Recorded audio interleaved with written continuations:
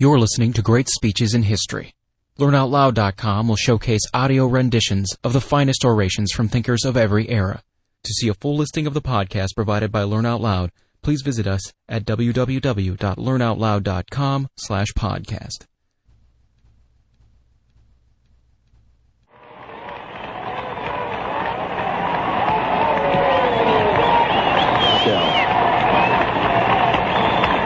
Governor Stevenson, Senator Johnson, Mr. Butler, Senator Symington, Senator Humphrey, Speaker Rayburn,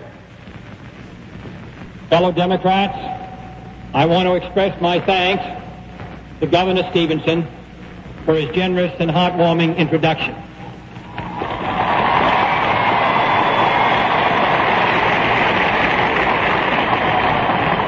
It was my great honor to place his name in nomination at the 1956 Democratic Convention. And I am delighted to have his support and his counsel and his advice in the coming months ahead.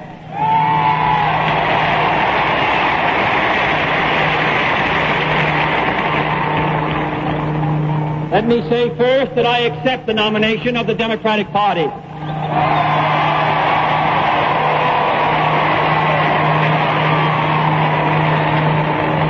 Accept it without reservation and with only one obligation. The obligation to devote every effort of my mind and spirit to lead our party back to victory and our nation to greatness. I am grateful too that you have provided us with such a strong platform to stand on and to run on.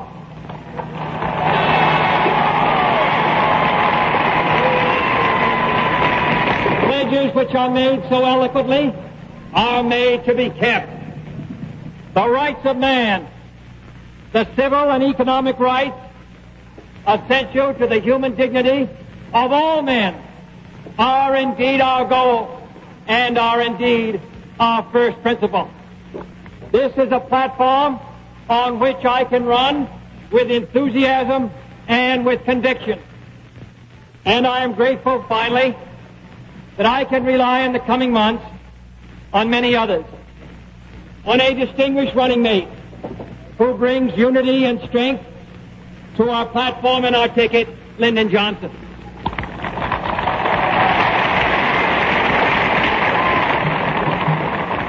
On one of the most articulate spokesmen of modern times, Adlai Stevenson.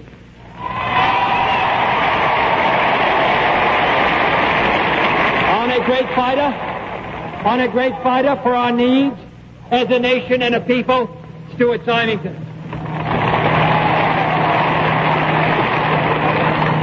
On my traveling companion in Wisconsin and West Virginia, Senator Hubert Humphrey.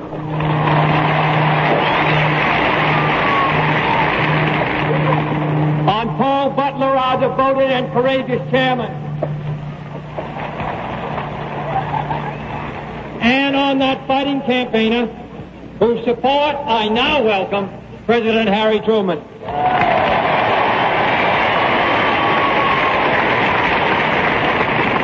I feel a lot safer with all of them on my side. And I'm proud of the contrast with our Republican competitors. For their ranks are so thin that not one challenger has dared to put his head up in the last 12 months.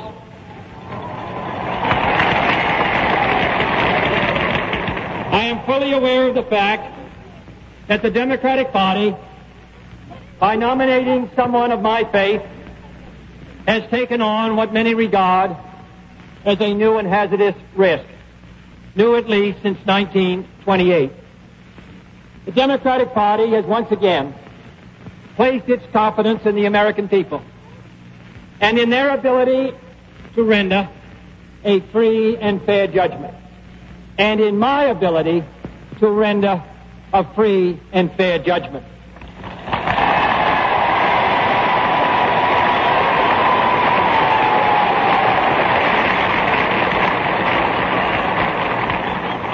To uphold the Constitution and my oath of office, to reject any kind of religious pressure or obligation that might directly or indirectly interfere with my conduct of the presidency in the national interest.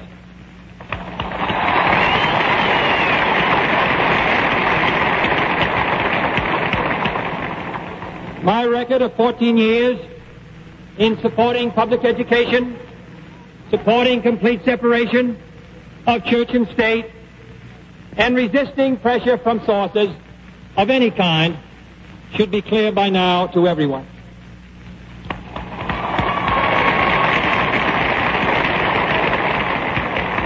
I hope that no American, considering the really critical issues facing this country, will waste his franchise and throw away his vote by voting either for me or against me because of my religious affiliation. It is not relevant.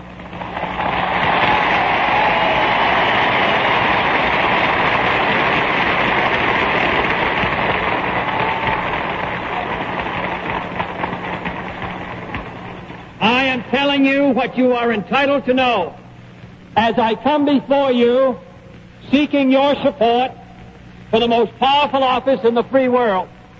I am saying to you that my decisions on every public policy will be my own as an American, as a Democrat, and as a free man.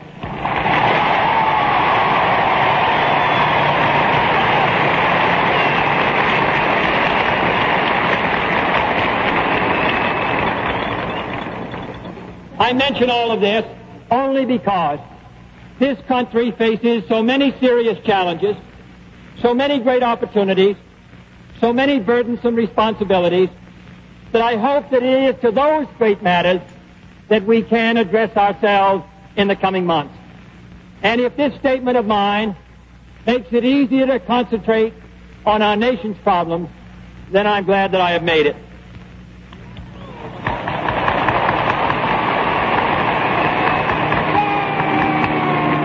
Under any circumstances, the victory we seek in November will not be easy. We know that in our hearts. We know that our opponents will invoke the name of Abraham Lincoln on behalf of their candidate, despite the fact that his political career has often seemed to show charity towards none and malice for all. We know it will not be easy to campaign against a man who has spoken and voted on every side of every issue. Mr. Nixon may feel that it's his turn now, after the New Deal and the Fair Deal. But before he deals, someone's going to cut the cards.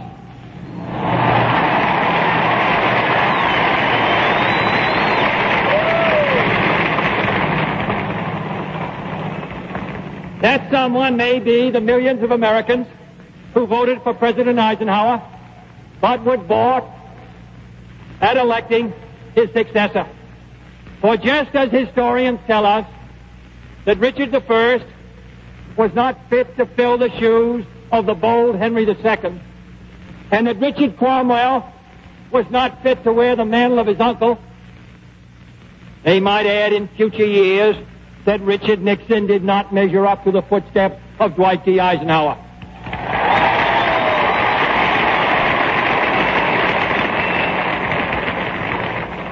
Perhaps he could carry on the party policies, the policies of Nixon and Benson and Dirksen and Goldwater, but this nation cannot afford such a luxury. Perhaps we could afford a Coolidge following Harding, and perhaps we could afford a Pierce following Fillmore, but after Buchanan, this nation needed Lincoln. After Taft, we needed Wilson. And after Hoover, we needed Franklin Roosevelt.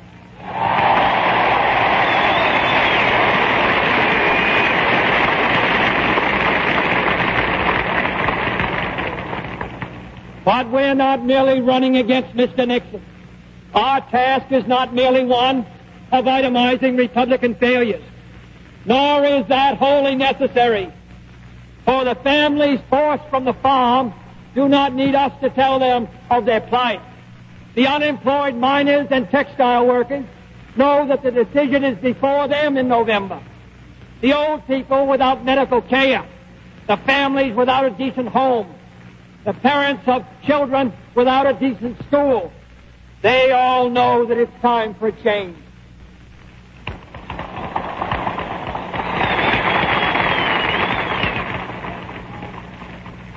We are not here to curse the darkness. We are here to light a candle.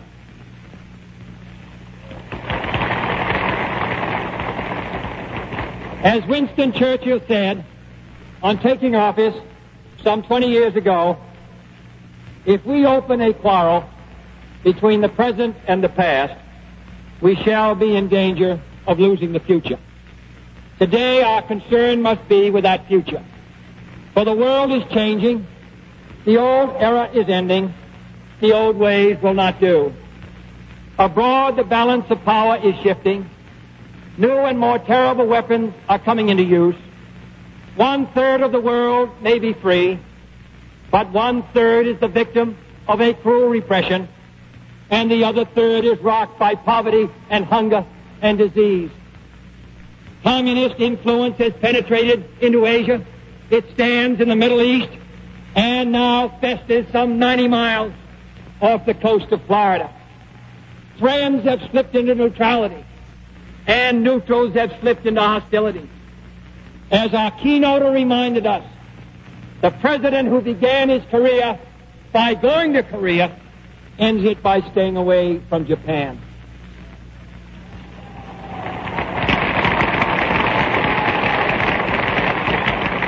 The world has been close to war before, but now man, who survived all previous threats to his existence, has taken into his mortal hands the power to exterminate his species 7 times over. Here at home, the future is equally revolutionary. The New Deal and the Fair Deal were bold measures for their generation. But now this is a new generation. A technological output and explosion on the farm has led to an output explosion. An urban population revolution has overcrowded our schools and cluttered our cities and crowded our slums. A peaceful revolution for human rights, demanding an end to racial discrimination in all parts of our community life, has strained at the leashes imposed by a timid executive leadership. It is time, in short,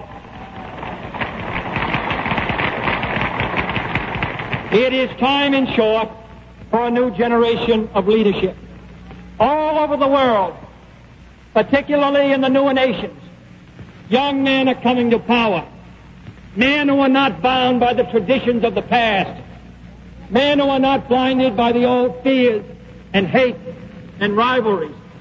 Young men who can cast off the old slogans and the old delusions.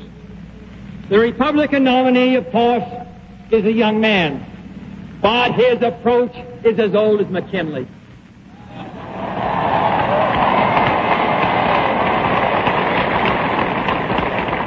His party is the party of the past, the party of memory. His speeches are generalities from Poor Richard's Almanac. Their platform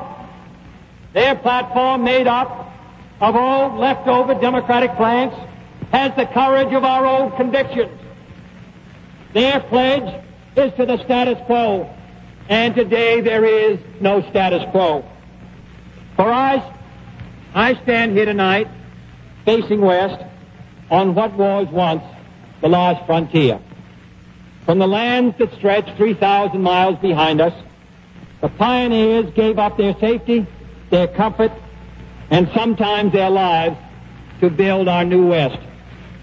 They were not the captives of their own doubts, nor the prisoners of their own price tags. They were determined to make the new world strong and free, an example to the world, to overcome its hazards and its hardships, to conquer the enemies that threatened from within and out.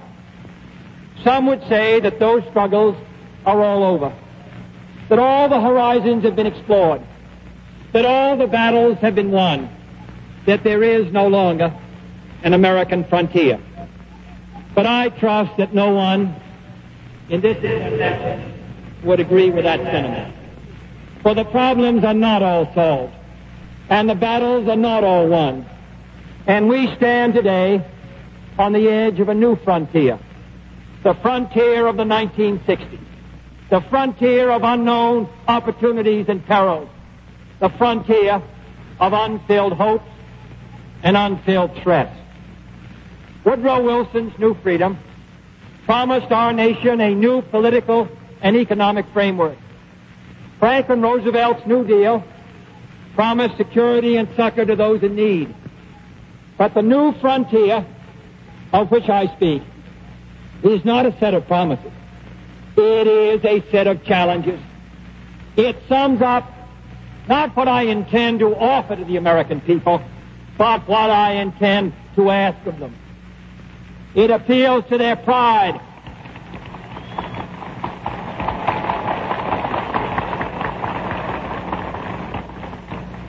It appeals to our pride, not our security. It holds out the promise of more sacrifice instead of more security. The new frontier is here, whether we seek it or not. Beyond that frontier are uncharted areas of science and space, unsolved problems of peace and war, unconquered province of ignorance and prejudice, unanswered questions of poverty and surplus. It would be easier to shrink from that new frontier, to look to the safe mediocrity of the past, to be lulled by good intentions and high rhetoric, and those who prefer that course should not vote for me or the Democratic Party.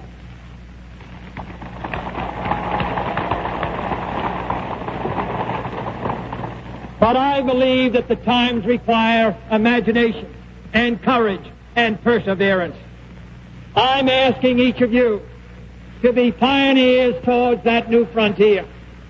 My call is to the young in heart, regardless of age, to the stout in spirit, regardless of party, to all who respond to the scriptural call, be strong and of good courage, be not afraid, neither be dismayed.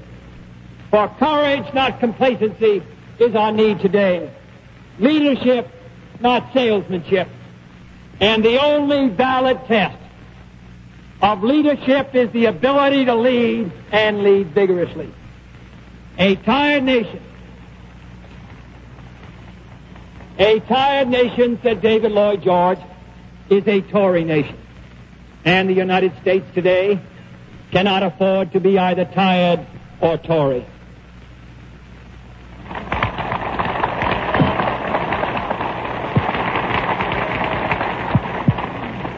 There may be those who wish to hear more promises to this group or that, more harsh rhetoric about the men in the Kremlin as a substitute for policy, more assurances of a golden future where taxes are always low and the subsidies are always high.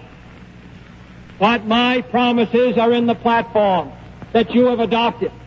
Our ends will not be won by rhetoric, and we can have faith in the future only if we have faith in ourselves.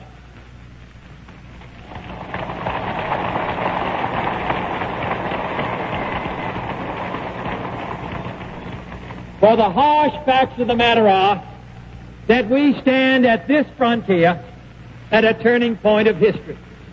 We must prove all over again to a watching world, as we sit on a most conspicuous stage, whether this nation, conceived as it is, with its freedom of choice, its breadth of opportunity, its range of alternatives, can compete with the single-minded advance of the communist system. Can a nation organized and governed such as ours endure?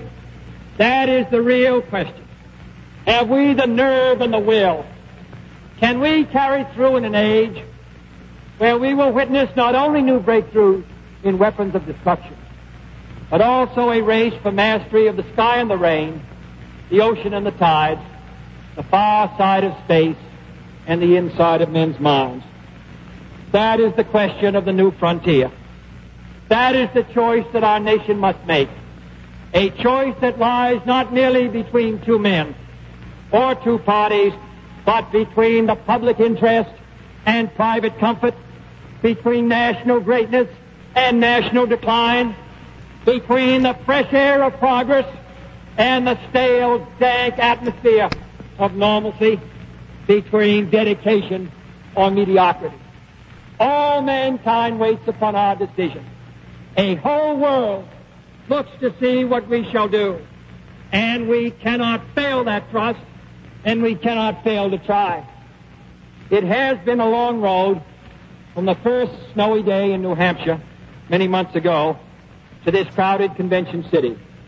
Now begins another long journey, taking me into your cities and homes across the United States. Give me your help and your hand and your voice.